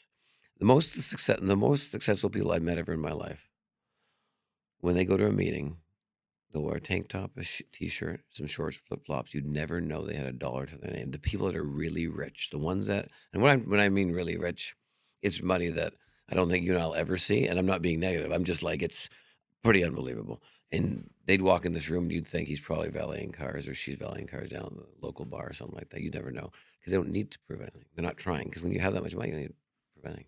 There's nothing you don't need to, that's the last thing you want to do is brag that you have money because you have a lot of it. And the people who usually don't have a lot of money are the ones bragging that they look like they have a lot of money. In and my wearing opinion, it and buying all the stuff. In my opinion, like when you look at normal people hanging out, yeah, a watch might be a towel or a couple other things, you know what I mean? Because people like the odd jewelry type thing. But if you look at people that are really, really rich, that aren't, I'm not talking about people on TV because we know Oprah has money and Martha Stewart and all that, and Ellen. But people that you wouldn't know who own brick companies and nuts and bolt factories, you'd never even, they're not famous for that. They're famous in their own industry. But if you were to sit at a table, you'd never know because that's not their game. And when you have that much money, you don't need to tell people you have that much money. It doesn't benefit you at all. So that's one thing I've learned in my life as well. A lot of times, And so that's, it's just an interesting, I love that. But if people want to brag about that, go for it. It's just free country. Shit, wear all labels you want and have 20 necklaces around your neck with diamonds. Nothing's wrong with that either. You know what I mean? If it makes you happy, doesn't matter what I think. Doesn't matter what anybody thinks. The key is to waking up and being happy and proud of yourself. And if you want to look like a stripper, be a stripper and be a proud one. You want to be somebody who's super rich and look poor, great. If you just want to be normal and look just normal and not be that eccentric like me that looks ridiculous when I walk on stage, awesome. So yeah, that's my 2 cents. Did you go a little crazy at all when you first started making money, or did you maintain that kind of sanity of, I I want maintained to, it. I want to be in this for the long run. I'm going to save my cash. I think I Kind of invest in maintained it. Yeah, if you ever come over to my house, I love old cars and I have a few of them, but I always say it's my first vehicle. It's actually my second vehicle, but I have a 1991 Nissan hardbody pickup truck, and it was one of my first cars, my second car. I got when I was 18, and I used to do it for my magic shows. I had a truck, so I could put all my equipment in the back and do my kids' birthday parties and all my shows. And it's still in my driveway today, and I still drive it. And I put more money into that to keep it original. And what I mean by more money, it's a Nissan pickup truck, so it's not, it's not a Rolls Royce. So to update it doesn't cost that much. But my point is, it probably runs the best of all my vehicles, and I keep it. People always ask me, I can't believe you still have that thing from high school. Like that's your truck. I said, yeah. I said, if that truck could talk, I said, that's my diary. Some people keep a diary and a journal. I said, that's my journal. From the day I started in this business, pretty much. I mean, I started when I was 7, but when I really start working, I said, there's a reason most of the times I'll drive that car. There's a reason it's in my driveway. It's the reason it's one of my favorite cars because it's lived my life. I'm no different than that vehicle now as I was when I was 18 driving it. It doesn't matter how much money I have or whatever because I still got to get the same place as everyone else. That car still goes as fast as everyone else's car legally on the road. No one knows whether I'm rich or poor in it. No one who doesn't know who I am doesn't know who I am. It's okay. It's not important. I'm not trying to show off for anybody. Yeah, I got a couple of classic cars in my garage when I pull out and I want to show off and, be Murray, the magician, and look all fancy and snazzy and all that bullshit. I can be that person. But I also love old cars, and they're all paid off and I own them, you know what I mean? But the red truck sits there because it brings me back to who I really was. And I am still to this day, and I think it's really important to have those little things in your life when you do have that success, you kind of go back to if you want to stay grounded a lot because you could lose it all and go back to exactly where you were. And the thing is, I've always taken where I was with me. So if I fall back to where I was, I've always been there. I've never left. So it's pretty hard to fall back when you haven't left that position, Well, and pretty hard to fall back when you stay grounded in that way. Yeah, I mean, you hear a so. lot about people who get famous and then they just go Oh, off the walls and pretty then it all unbelievable. falls out from under them and they're just lost. Oh my God, so many times. Look at Bam Margarita right now. Bam's all over the place, and he had tons of success and money and everything. The world by their tail. He's one of the biggest reality stars in the world. With Jackass and all those things. And now he's got a kid and everything. I'm thinking, you're a dad now. Be cool. You got fame. You can make money. You write a book and go to keynote speaking for 10 grand a pop. What are you going to do? But you're famous enough. You can figure out a way to pivot that fame. And look at him. He's looking like an idiot, And unfortunately, he's got a lot of other issues, addictions and stuff, which that can be a real bitch, that you need help with, you know what I mean? Because no one's perfect, but he's really got to get a grip on that stuff. So you see a lot of people like that, and I think it's important to know where you come from. I think people I look up to, like even Dolly Parton, even though she has more money than God, I think she really is pretty true to her roots. She's always been good to people, always nice. One of my buddies manages her, along with her main manager, and I've never met her yet, but they're all like, yeah, she's the same person she was when she was in that cabin with 100 kids and her mom and dad, and And openly talks about it and yeah. doesn't shy away from it and says, yeah, this is still who I am. Exactly. Like, this is me. Yep. And she's overdone and everything. She loves it, makes jokes about it, and I love that. I think it's the greatest thing ever, And I think when she talks to you, she really talks to you. She looks at you, listens to you, and she doesn't think she's better than you. She's just doing what she does, and she loves it, and people love it, and that's her gift, So The talking to you thing, you touched on it when we were going back on the, how was your day? mm, I think that just in and of itself, just somebody being nice almost feels like it can be a rarity nowadays. yes, Just like the actual human to human connection of, hmm, hey, let's just talk. yeah, Like, how are you? It doesn't have to be deep. It doesn't have to be life changing, but let's just have a real conversation. yes, yeah, Connect with each other for yeah, 5 seconds. and Put your mean it. phone down and Yeah, mean it. mean it. Yeah, I always tell people when they walk on stage, young acts or even acts trying to get into the business, I go, when you walk on stage, look at somebody in the audience. I know it sounds weird, it's hard because they're looking at you, and it's easier just look in the back of the room because I understand that. I used to do that. But if you can connect with one or two people in the front row, that connects everybody. Because even though I'm looking at this person, I'm looking at you, everyone else feels like I really am looking at you. I'm not looking at the clock or looking at the picture. I'm looking over there. I'm really looking at you. And that really makes a big difference.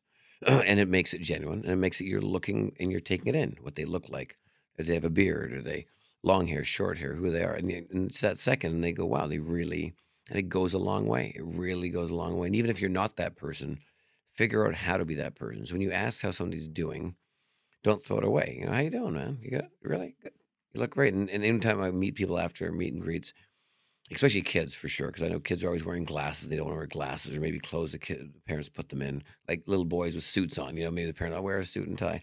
And certain things that I knew kids probably don't want to be in, I will make sure when they come. And I'm not lying. I'm being genuine. But if a girl comes over and she's wearing sparkly shoes, I go, oh my God, those shoes are amazing. My wife would love those shoes. Or if they got glasses on, I go, oh my God, you got the same glasses as me. I say, you look so cool, because it's an acceptance. And I mean that. I noticed something on them, and I said it, and I made them special for a second. And I've had this happen to me, so I know that. And I've had it happen to me from really famous people, and even not famous people. But when it's a famous person, you go, holy crap, they meet everybody, and they notice that on me. And you take it with you forever, because in your head you go, oh my God, they meet like 100 people an hour. They notice that in me, and you'll never forget that. You know what I mean? Because you realize they're not just the neighbor, which the neighbor sees you every day, or your sister, brother, mom, dad, whatever. That goes a long way. So those little nuggets I've gotten out of my life that made me feel good, I try to really remember, and I'll steal it, that idea, and I'll go, let's train myself to say this and learn this, because that was a winner. That really made me feel great. So I'm sure it'll make other people feel great. So if I see a little boy come over with a suit on, I go, my God, I love that tie on you. I said, I'm sure it's really tight, but you look great. I said, not many people dress up like you. You look like a little adult. You look great. You're gonna do great. No, oh, okay. Maybe Start feeling better about maybe themselves. dad was right. Maybe I should Yeah. wear the suit. You get a compliment. You know what I mean? Whereas maybe the kids might make fun of him. Oh, you got to wear a tie. You look like an old man, because kids are mean. But when an adult, somebody says, or they see my show and they look up to you, and you say, that suit looks amazing. Like, you look, I wish I had that suit and that size. I wish I had the suit and that color. And all of a sudden, they may laugh or say nothing, but that a lot of times I'll meet people 10 years later and go, I remember that. Made this joke about me wearing glasses, and you said it looked great on me. Ever since then, I never worried about wearing glasses again. I'm like, oh, because I'll just say, because I meet so many people. You say things, I want to be nice, but you don't know if it really affects them. Sometimes it goes over their head, and then sometimes it really means something. So it's important. And when you look at somebody, you mean it, and talk to them. Don't talk past them, and and like you mentioned, the word nice. And me and my wife talk about this all the time. It's so easy to be amazing. It is easy to be amazing, and it's easy to be really shitty. It's easy to be angry, shitty, asshole, and it's easy to be amazing because you can turn it on but it's the hardest thing to be nice consistently. That's the hardest thing I think for humans to be, is nice. Switzerland, be neutral, just be nice. It's easy to be amazing. Go, oh my God, you're fucking amazing, and or really shit. I can't believe this. But to be nice, and even when somebody's going off the rails and they're losing it, and you go, hey, it's okay, relax. I'm with you. Totally get you. I know you're pissed off. Just hang tight. Just take a walk. I'm right here. I'm not going anywhere. Take a walk. Have a glass of wine. Come on back, and I'm here. I'm not gonna. Versus you going up that high and going, now both people are yelling. If one was just nice, well, somebody's got to either go up or go down. Well, if you can just stay nice, nice is a lot nicer than being that, and you can only be that excited for so long. People will come back to nice for a second, and nice. If you can stay nice, boy, you can get a lot further. You know what I mean? And so I always tell people, nice is the hardest thing for people to do, because nice sounds boring, but nice is achievable. You can have an argument being nice. You can understand your spouse being nice. You can understand your best friend, your brother, your mother, your neighbor if you're nice. If somebody goes, that tree overgrown our hedge, I really wish you would cut that. I'm like, totally with you. I said, I know it's my tree. It's in your yard. Do me a favor. You're welcome to do whatever you want with it. I said, I get it. You hate the leaves in your yard. I'm with you. I got the leaves in my yard. I said, get your guy and just cut it flat to the fence. Don't worry about it. I mean, will you help me pay for it? No, I don't feel like I have to pay for it. I said, I'm sorry. I said, it's the trees in your yard. It's my tree. I know that, but it's in your yard. But when you get the rest of your place, just cut it flat to the fence. I don't care. Go for it. It's fine. I totally get you. Not going to argue with you on that. You're right. It's a pain in the ass. I got it in my yard. Instead of going, look, don't be an asshole. Cut it yourself, fucker. And well, here we go. Now you lost a neighbor. And that's so easy to do. And that's what we do. We do it all the time. So if you just go, totally get it. You are 100% right. And then, of course, when it gets to you, well, we can help you half paid or something like that. And then, no, or maybe you want to help. Sure, I'll fill the money. Great. But if you don't want to, that's fine as well. But there's also a nice way of doing that. Going, look, I totally want, I know you want to pay me for it. You want me to help you pay for it. But look, I don't feel like it's not my yard. But whatever you want trimmed in your yard, go for it. And that my tree is in your yard. So cut it off. Go for it. I don't care. Just leave it fence line because I want the tree in my yard. But I totally get you. And that's all of a sudden you go, wow, okay. Okay, I kind of wish he'd help pay me, but he was a nice guy about it. And that's all you got to do. Well, it's amazing, like you said, how far that goes. Just putting in the bare minimum effort to just be nice. Mhm. The doors that it opens, the relationships that it opens, Mhm. the day that it can give to you and to other people. I Yeah. mean, it's a monumental shift, and yet it seems so small. Yes. If you just take 5 seconds to be nice Mhm. in any interaction that you go through, Totally. it makes Yeah. a world of difference. Totally. Even if the waitress or waiter gives you something wrong at the table, I see it all the time. No banners or nothing from people. I mean, this waitress or waiter has 20 tables or whatever, 10. They bring the wrong meal or they forgot to bring in a salt twice or something. Just go, hey, sorry to bother you again. I know you're busy and you're 100 tables. Can I get that salt? Oh, God, yeah, that's right. Versus going, I asked for salt like 10 minutes ago. Yeah, you did. You really did. And you're probably pissed off. But this person has a lot of other things doing. They should have got it. That's fine. Okay, well, tip them a little less then. But it doesn't mean you have to be an asshole. Just go, hey, sorry to bother you again. I know you're going to hate me with that salt thing. Oh, my God, that's right. Versus if you're an asshole, all of a sudden they go back and they go, holy shit, and then now it's just the whole thing. Yeah, then they start spitting in Well, your food, and exactly, then or it just whatever, yeah. evolves. So, but you just remember that because I always try, the best thing I always do in a situation is and I know people say it, but they don't do it. I always try to put myself in their shoes. How would I want this person to react? Even if I got to tell somebody negatively, because we're all in that position. We go, oh my God, I can't believe I got to tell them this. And then most people are thinking from they're thinking from their end, going, I can't believe I got to say this to them. They're not thinking how they're going to react, or if they were in that position. But if you were just to think for 2 seconds, going, if I was telling myself this and I didn't see it coming, how the hell would I want to receive that? You know what I mean? And all of a sudden, if you think that way, you'll change the way you share that information with the person. I think, and you'll tweak it, or at least make it a lot more, hopefully, less hostile or more understanding. Because now you're thinking, oh my God, if you were just, how the hell would I do say? I don't think I'd receive that very well. Well, what's the best of the worst way to receive that information? And you'll probably tone down what you're going to do. Yeah, screaming at each other is probably not the ideal scenario exactly. Or just that we be an want to go asshole or in. whatever. Yeah. Yeah. Unless they're really overdone or they're just too much. You go, look, stop, quit the bullshit, stop being an asshole, stop. Look, what do you want? What's the deal? Just don't be an asshole. Just be cool. I'm not being. You call me an asshole. I said, I'm not calling you an asshole. You're being an asshole. You're I said, acting like one. yeah, because you just won't shut the fuck up. You know what I mean? Or whatever. So because you won't. Okay, and then if they keep going, okay, talk all you want. I said, I'm not going to argue with you. I said, when you're done talking, I'm here, but I'm not gonna. Okay, then fine. What? And they go, okay, look, and then you can explain yourself. But I know it's not easy. I'm not. I'm far from perfect. But I've been in those positions where I go, well, it didn't work out well. I should have done that. That probably. And I have once or twice a year, I will lose it. I would lose it. Like all of us do, which is rare for me. But that's usually because somebody's 4 or 5 times have just not got the picture. And I go, you know what? God damn it. And then, yeah, some people you do have to. But in most cases, at least I've seen in my situations with other people, I go, man, if they would just bit their tongue for one more second. Because once you say it, it's out. You can never take it back. And that's one thing me and my wife always talk about. I go, look, you can hate me. There's going to be days you're going to kill me and hate me and call me every name out of the sun. Go for it. So just remember, though, and I learned this from my parents, and this is how I try to treat our relationship. Once you say it, I'll forgive you. You're my wife. You know what I mean? But the minute you say it, I will never forget what you tell me. I'll never forget what you say because I'm not going to forget it. I can forgive and forget. That's bullshit. I'm not going to forget. I remember everything. I'm just not going to forget it. I'll remember. Will I hold it against you? Probably not, but I'm not going to forget it. So you can say sorry all you want. You know what I mean? But you still said it. So I'm not going to forget that. You know what I mean? So it's like you crashed my car. You fixed it, but I'm not going to forget you crashed my car 2 years ago. You crashed my fucking car. It cost me $5,000. I'm not going to forget it. Sorry. So that's why I always say, when you're really angry, take a walk. Or when you're really angry, before you want to call that person a name, once it comes out and you call them that name, that's it. They'll never forget it. So just hold back and go, man, you're killing me right now. I swear to God, you just got to, give me a second, but I don't know what the deal is, but I can't even right now.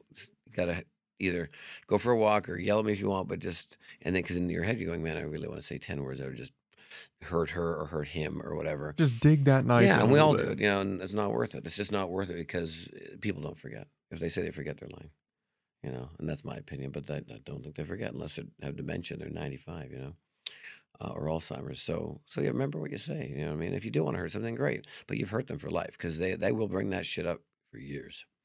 Well, and that's one of the So crazy things about the world that we live in is people just throw around words today that like they have no weight.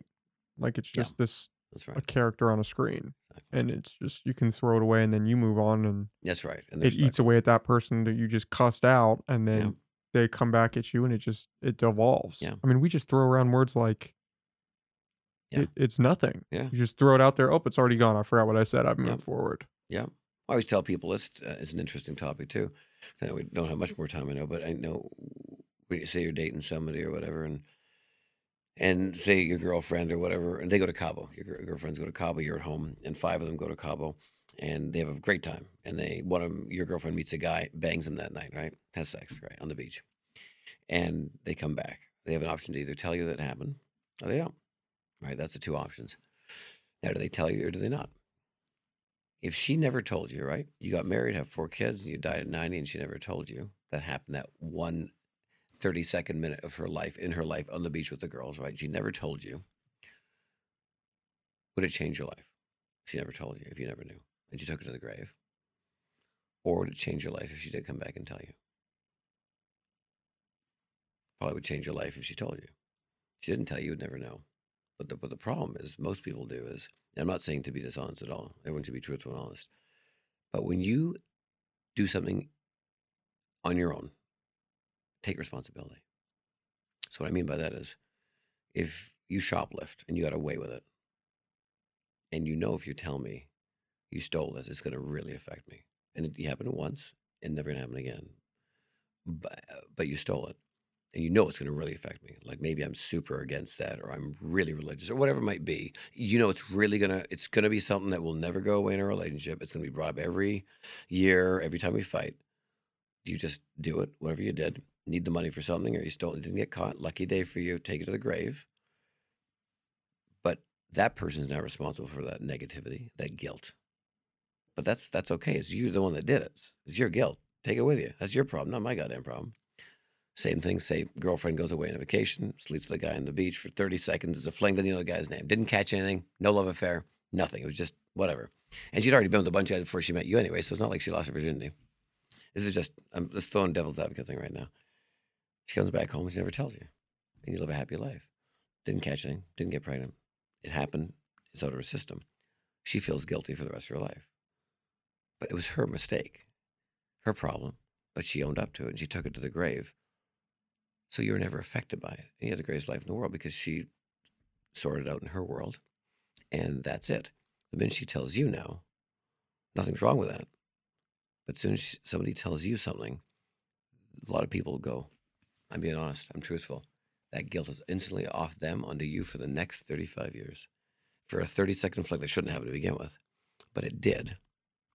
And now this person feels great because I'm being truthful. I see I fucked up. I'm so sorry. Never happened again. Why'd you do it? I just did it. Sorry, drunk. A couple other girls hooked up with some other guys. It was I know, a big mistake. I love you to death. You'll never not forget that in your life, right? But it had nothing to do with you. It was just, you didn't do it because you didn't not love you. Didn't do it because not enough sex. It was just a thing that happened. It could be the same with a guy. I'm just doing the scenario because you and I, there's no girls here. You and I are guys, the guy talking. So, but most people do those because they feel so guilty. They go, I got to tell the person because I got to be honest with them. Well, sometimes being that honest with somebody ruins that person's life and that relationship forever. When that person who did it, it's their whole world. That's their own problem and their own fault. And they fucked up really badly. And now instantly they go, here's my guilt. You could have it for the next 40 years because I might do it again now. Because they're going to think that. Every time they go on a vacation with the girls again, is it going to happen again? But if she never told you, it happened once, took it to the grave, you'd never think that. It'd never be a problem. But that person can't always handle the guilt and the untrust that they screwed up on, right? So now, therefore, they share it with the person they love because they think it's going to be the best thing for their relationship to do this when it was their fuck up. That shouldn't even happen to begin with. And now what happens is it's the worst thing, because now every argument that comes back up, you can't get rid of it. But if she would have kept it to herself for life, that's her own little problem. It's her own little secret. No one needs to know. No one didn't affect anything. No diseases, no pregnancy, no nothing. Didn't even, guys. No, it's not an affair. They're not cheating. They're just not going to leave you for them. Well, that's her own problem. And now you have this great life. But it's amazing that certain people make actions, and their actions have consequences that they don't need to bring onto other people. And I'm not just saying infidelity or sex. I'm saying stealing something or whatever other things might be. And they give it to somebody else and they use the excuse of, I'm being honest. I'm so sorry, but I'm being honest. Like, well, if you're being honest, you shouldn't have fucking done it in the first place. So you should take that to your grave and not even tell me. You deal with the guilt. I don't want the guilt, because by telling me is not really going to help the situation, because no matter what happens, I'm going to be thinking that every time you go on a vacation without me, it's going to happen again, because you cannot not stop thinking about that. You know what I mean? So it's interesting how people's actions, from being nice to being angry to, like I said, the hardest thing is being nice. A lot of people, I think, don't take responsibility for their actions. Meaning, whether they get angry, they get shitty, trying to be nice, doing things they shouldn't be doing. But if people took more responsibility for their actions and dealt with them themselves, versus going, no, now you can deal with it, because I'm being honest. That's the right thing to do. That's what Dr. Phil says. And they get to just clap their hands. Because I'm like, yeah, but now they can go, whew, I took it off me because, okay, I did it. Yeah, now you deal with it. Now you deal, because now she doesn't have to, because it happened, it was wrong. But now by taking off, their guilt's done, because they're like, oh, I'm not being untrustworthy anymore. I'm like, well, that's too late. You already broke it. Too late for that. So now you just took this tsunami and just pushed it right into my village. And I'll never have that village the same again. We can rebuild it, but it's just not the same village we had to begin with. Now, this goes for anybody. And I'm not saying that's the way you should do things. But I'm also saying, whatever you do in life, there's certain things, take goddamn responsibility. Like, if you trip on a curb, right? I'm going to sue the goddamn city. There's a manhole cover, it's 2 inches up. That's got to be. I'm like, yeah, but you've walked on the manhole cover for 2 years now, living in the neighborhood. You never tripped. So now, because you broke your leg for 6 months, or not 6 months, 6 weeks or whatever, now you're going to sue the city. No, you just didn't lift your goddamn foot. Get it fixed. Use your medical. Go on. Why would you sue the city? It's going to take you 5 years of bullshit, all the drama. Take responsibility for your action and get on with it. Just get on with living. 6 weeks, it's back to normal. Don't trip on the thing again. That's it. But everyone always wants to go, no, I want to pass, so it's just a random topic conversation, but I find it interesting that a lot of people just won't take actions or responsibility for their own actions and take it to the grave, or take it into their own world to figure out, versus on pushing onto somebody else going, I'm doing the honest thing, I'm doing this, I'm doing the right thing, you deal with it now, you know what I mean, or whatever the case. I find it interesting. I don't know if it's wrong or right. I know a lot of people, most people probably argue going, well, it's not right. I'm like, it wasn't right to begin with. The beginning start wasn't right, but when it's happened already, what do you do at this point now? You know what I mean? So it's like my kid, if he cheats on a test and passes and doesn't get caught, I don't want to know about it, because I'm your parent. I'm going to give you shit. That's my job. If I heard you cheat on a test, I'm not going to condone that. I'm not going to say that's the right thing to do. I cannot. That's just not the right way to do things. But if you cheat on a test and don't tell me, I'm okay with that. If you tell me when I'm 50 and you're 30, I can go, oh, okay, that's funny. Now you got it's away funny. with it. Yeah. Well, yeah, it's 30 years. I can deal with it. But if you're still 12 and I'm, whatever age I am, and you cheat on a test, we're going to correct that real quickly, because first of all, you're going to get busted one day and you're not going to learn properly a lot of things. But if you got away with it and it's not a consistent thing, I don't really need to know that. You can let me know when I'm a lot older and nothing matters. You know what I mean? So it's just interesting how, there's certain things that I think it's the people taking responsibility for their own actions, and then how they deal with it. And they sometimes feel like, well, if I just pass it off onto them, yeah, you do feel guilt-free now. But now they're stuck with all this hurt and all this pain that they shouldn't even ever be subjective to, because it wasn't their fault of any of this. So I find that, human, because we're talking about humans and the way they react to certain things. And like I said, it started from being, like I said, being to be amazing, or you can be shitty. Hardest thing to be is being nice. I think the hardest thing also for people is for taking responsibility for their actions a lot. Well, it's funny you bring that up. I actually was listening to a podcast from the Lex Friedman podcast a couple days ago, and they were talking about just that in reference to infidelity. And I believe it was a female psychologist on, and her interpretation was, if you cheat and you tell your spouse, yeah, you're trying to just absolve yourself of the guilt, but all you are doing is just passing it off on your partner, and you're getting this clean conscience. You get to feel better, and now you've just completely shit all over their world. With somebody that hasn't deserved it. Yeah, did nothing wrong. Mm-hmm. You fucked up, and now you were just passing it directly past yourself to them. Yeah. But you would think in that situation, everyone would say, well, I want to know. I want you to Yes. tell me, even though it might fuck up everything we have, our whole Yeah. relationship, it might ruin my life, Yeah. it might, Yeah. subsequently sabotage all of my relationships after this. I want to know, Yeah. even though it would do all of that. That's right. Yeah. Because there's certain things we live by or we think we should do. Always be honest, always be truthful, don't steal, don't lie. Yeah, of course, those are all great things. I'm not against any of that stuff. And I'm just putting this out there on the table. And but it's interesting how a lot of humans and people just don't want to take responsibility for their actions. And I go, take responsibility. If you're guilty of something, take it to the grave. Even when if you're dating somebody now or married to somebody, you weren't with them for 10 or 15 or 20 years before you met them. There's a lot of shit in that 20 years I don't need to know. I don't want to know how many people you fucked or drugs you did or things you should or things you've stolen or whatever you did for thing. Yeah, a couple funny. You could tell me. I'm not a jealous person. I'm not. I love a good story. I'm not that kind of person. You can tell me anything, and I'm just one of those person. I'll go with it because I believe no one's perfect and life happens. And you got to live life and enjoy it. But I don't need to know everything. Like my wife and I have been married a year and a half now, together for 6 years. Whatever she did between the age of 15 until I met her, in her early 30s, we got a few funny stories. I don't need to know everything. It's okay. I don't want to know everything. I hope you had an amazing time. I hope you had certain things, but you don't need to tell me. If it doesn't affect my life now and our life together, there's no need. I don't need to know it. By telling me something, if it's going to be funny or a good joke or a laugh or it's a great story, I'm all for it. I love it. But if there's something that is in that that might affect our relationship now when I didn't even know you, or even if I did know you, is it necessary? As long as you can live your life owning up to what you did, and if you had a good time and it was part of your world that moment, good for you. But if it's going to go into our world and affect it negatively, I'm just not a negative person. I'm always positive. So, because for me, you want to protect your children as well. So same thing, like how many times do we lie to our kids, about certain things? We want to protect their happiness, so because they don't need to know at that age. Maybe when they're 40 or 50, we can maybe tell them certain things that happened, But so, I think there's certain things, you don't share with, certain people if it's going to hinder them and not affect your life from till the time you die. You know what I mean?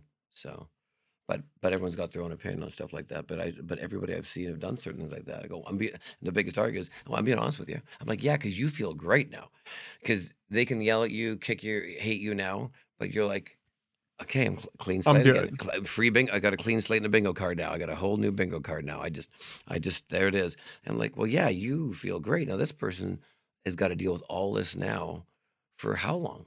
Maybe the rest of their lives or until they get amnesia. You know what I mean? Like, it's an interesting topic conversation. I don't have the right answer for that. And I don't have a strong opinion on it. It's just an interesting topic of conversation that I see a lot of people do that, even my friends go, okay, well, I did that to you. I'm sorry. I'm like, well, sorry's light. Words are cheap. Talk's cheap. You know what I mean?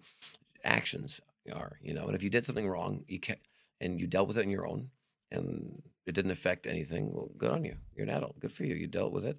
You didn't fuck up my life and my world and our world. Good for you. Whatever. You know what I mean? But if you did something that's going to fuck up our world or something that's much more serious, then we need to have a discussion and discuss things like adults, and that's okay. But if there's other things that you've done that you're going to mention that's going to, you stole stuff from your parents or you did this or money or bond, well, that's a problem. That's going to affect me if, you stole from your family, the things that they might have needed. That's something's going to bother me. But if you did it and I don't know, and everyone else is happy and everything else is kosher, I don't need to know that, because if I know that, that's gonna piss me off. I think especially if it's a pattern, that's when it becomes a real Of problem. course, Like an if this is addiction, a pattern of yeah. behavior and how we're Yes. going to handle things, then okay, well, 100%, and that's that not changes cool. things. Exactly, that's not condoned at all. It becomes this type of thing. But if it's ours, say you're doing drugs, maybe somebody does cocaine once, and that person's really against them doing it. You know what I mean? I don't want to know you did it. I don't, if I'm against it completely, and you did it a part of the girls. I don't want to know that if because a lot of people are super against drugs because they ruin a lot of lives. Well, if that guy telling his girlfriend he did a line of coke once in his life because he wanted to be honest with her, and she would never have known about it, and he had a great time, and don't tell her. Yeah, now it just implodes the Oh relationship. Christ, because it was on your own time. You had a good time. You got to try it once, or now if you have addiction, that's a whole other problem because now you got a problem. But if it's at one time, well, at one time that you had an experience in a little moment with your own little human body trying to figure out life and didn't affect your girlfriend, which you knew would affect her, then take it to the grave because that was your own little world. Because if you bring it over and you know it's going to bother her, because that's why you would tell her, because you think you know it would bother her. So that's why you're trying to be honest with her because she knows she's never done drugs and she hates it. Well, but you're still alive. Nothing's wrong with you, and no one would ever know. Why would you do that? Because you're going to throw her off because every time you go out now alone, she's going to be thinking, is he doing a line of coke? And well, if it's not a thing, then why make it a thing? Take it to the grave. Yeah, why not? Because you're just ruining a great thing because that was a you thing. That's something you wanted to try, didn't want to involve your partner because it's something you needed to try in your life for whatever reason. And no one died and everything's fine and it was just, thank God. Then, but by telling them it's going to affect them. Well, shit, you've got your own answer there. First of all, you shouldn't have done it in the first place if you couldn't handle the guilt of doing it and taking it to the grave, first and foremost. And if you really want to try it because something you had to do in your lifetime and you knew it would affect your partner that you're never going to leave, then do it in your own time, live through it, and then just, that's your own little, skeleton in the closet. If that's fine, didn't affect anybody. Great. But the minute you go home and mention that, the way we go, because some people you were to tell, that would be, they might even divorce you. You know what I mean? Because some people are that against it, and all that stuff. So that's, it's interesting. It's a moral conundrum, yeah. So there you go. I don't know. So not sure how we got in that whole thing, but anyways, yeah. So it's all part of the beauty of the podcast. Of course. It just takes it goes where it goes. Yeah, sure. So there you go. Well, there you go. Murray, this was a lot of fun, man. I really appreciate you coming on and talking. Thanks for having me on. I hope I didn't talk too much. No, this was great. This was great. Do you want to plug all of your stuff where people can find you? The show tomorrow night, your book. Yep. Yeah, so I got my show tomorrow night at Bear River Casino, which is one show, 8 o'clock tomorrow night, which I'm excited for because I've never played up here, and the people are super sweet there. So it's all ages, so come on down, check us out, 8 o'clock tomorrow night, Bear River Casino here. And then if you're in Vegas, see me at Tropicana nightly. You can see me at Luxor in a show called Fantasy. I do a guest spot. It's a topless review show, so if you like something a little more tantalizing, that's the one for you. My comedy special just came out about 8 weeks ago on Tubi, the streaming app, TUBI. And then we're filming my second comedy special in August in Las Vegas. I'm currently on CW's Master of Illusion still for my 9th season. Still on Pawn Stars, my 18th season. And I wrote a kid's book called At Nighttime We're All the Same Size. You can get it on Amazon. And it's great for kids anywhere from the age of 2 to like 8. And if they can't read, they got some really cool illustrations in there. And basically, it's a metaphor. It's about this kid that hangs out with animals. Each page is a different animal. And it came about because we have rescue animals. My wife and I love rescue animals. And we have 3 long-haired chihuahuas and a cat. And one of the chihuahuas is very scared of people when you come in the house, and for a long time. But she'll want to be involved. They're all girl chihuahuas, they're all females. Her name's Bailey. But when my wife and I started dating, she'd come over and watch movies. She'd lie on the living room floor on a pillow and watch TV as you do. As soon as she lied on the floor, the dog went over there, stopped barking, and fell asleep on her pillow right beside her head. Same thing when she hopped into bed. Went into bed, the dog ran in the bed, fell asleep on the pillow right by her head. So I'd make a joke and go, at nighttime, we're all the same size. Because the chihuahua could see her eye to eye. Didn't realize she was so towering. I thought that's kind of a cute name for a book. So I had 1 page. I needed another 37. So I wrote this book over COVID. And basically this kid runs into snakes and bears and giraffes and butterflies. And basically it's a metaphor of not to judge people in the way they look or sound, but to see them eye to eye and understand them better. So there you go. So that's that. And look at my website, murraymagic.com, my YouTube channel, Magic Murray, and all that stuff. So. Well, I'm excited to read the book. Thanks for that. It's a short I saw your special. It was awesome. I loved it. You. Yeah, I thought it was really good. So I can vouch for that. I definitely recommend people checking out your show tomorrow night. Yeah, thank you, man. Thanks for hanging out. If you want to see the show too, come on by. Yeah, we'll definitely have to do this again if you're ever back in town. Love this to, was man. great. And you're in Vegas, come hang out and say hi. I'll definitely take you up on that. Thank you, Nick. Thanks, Murray.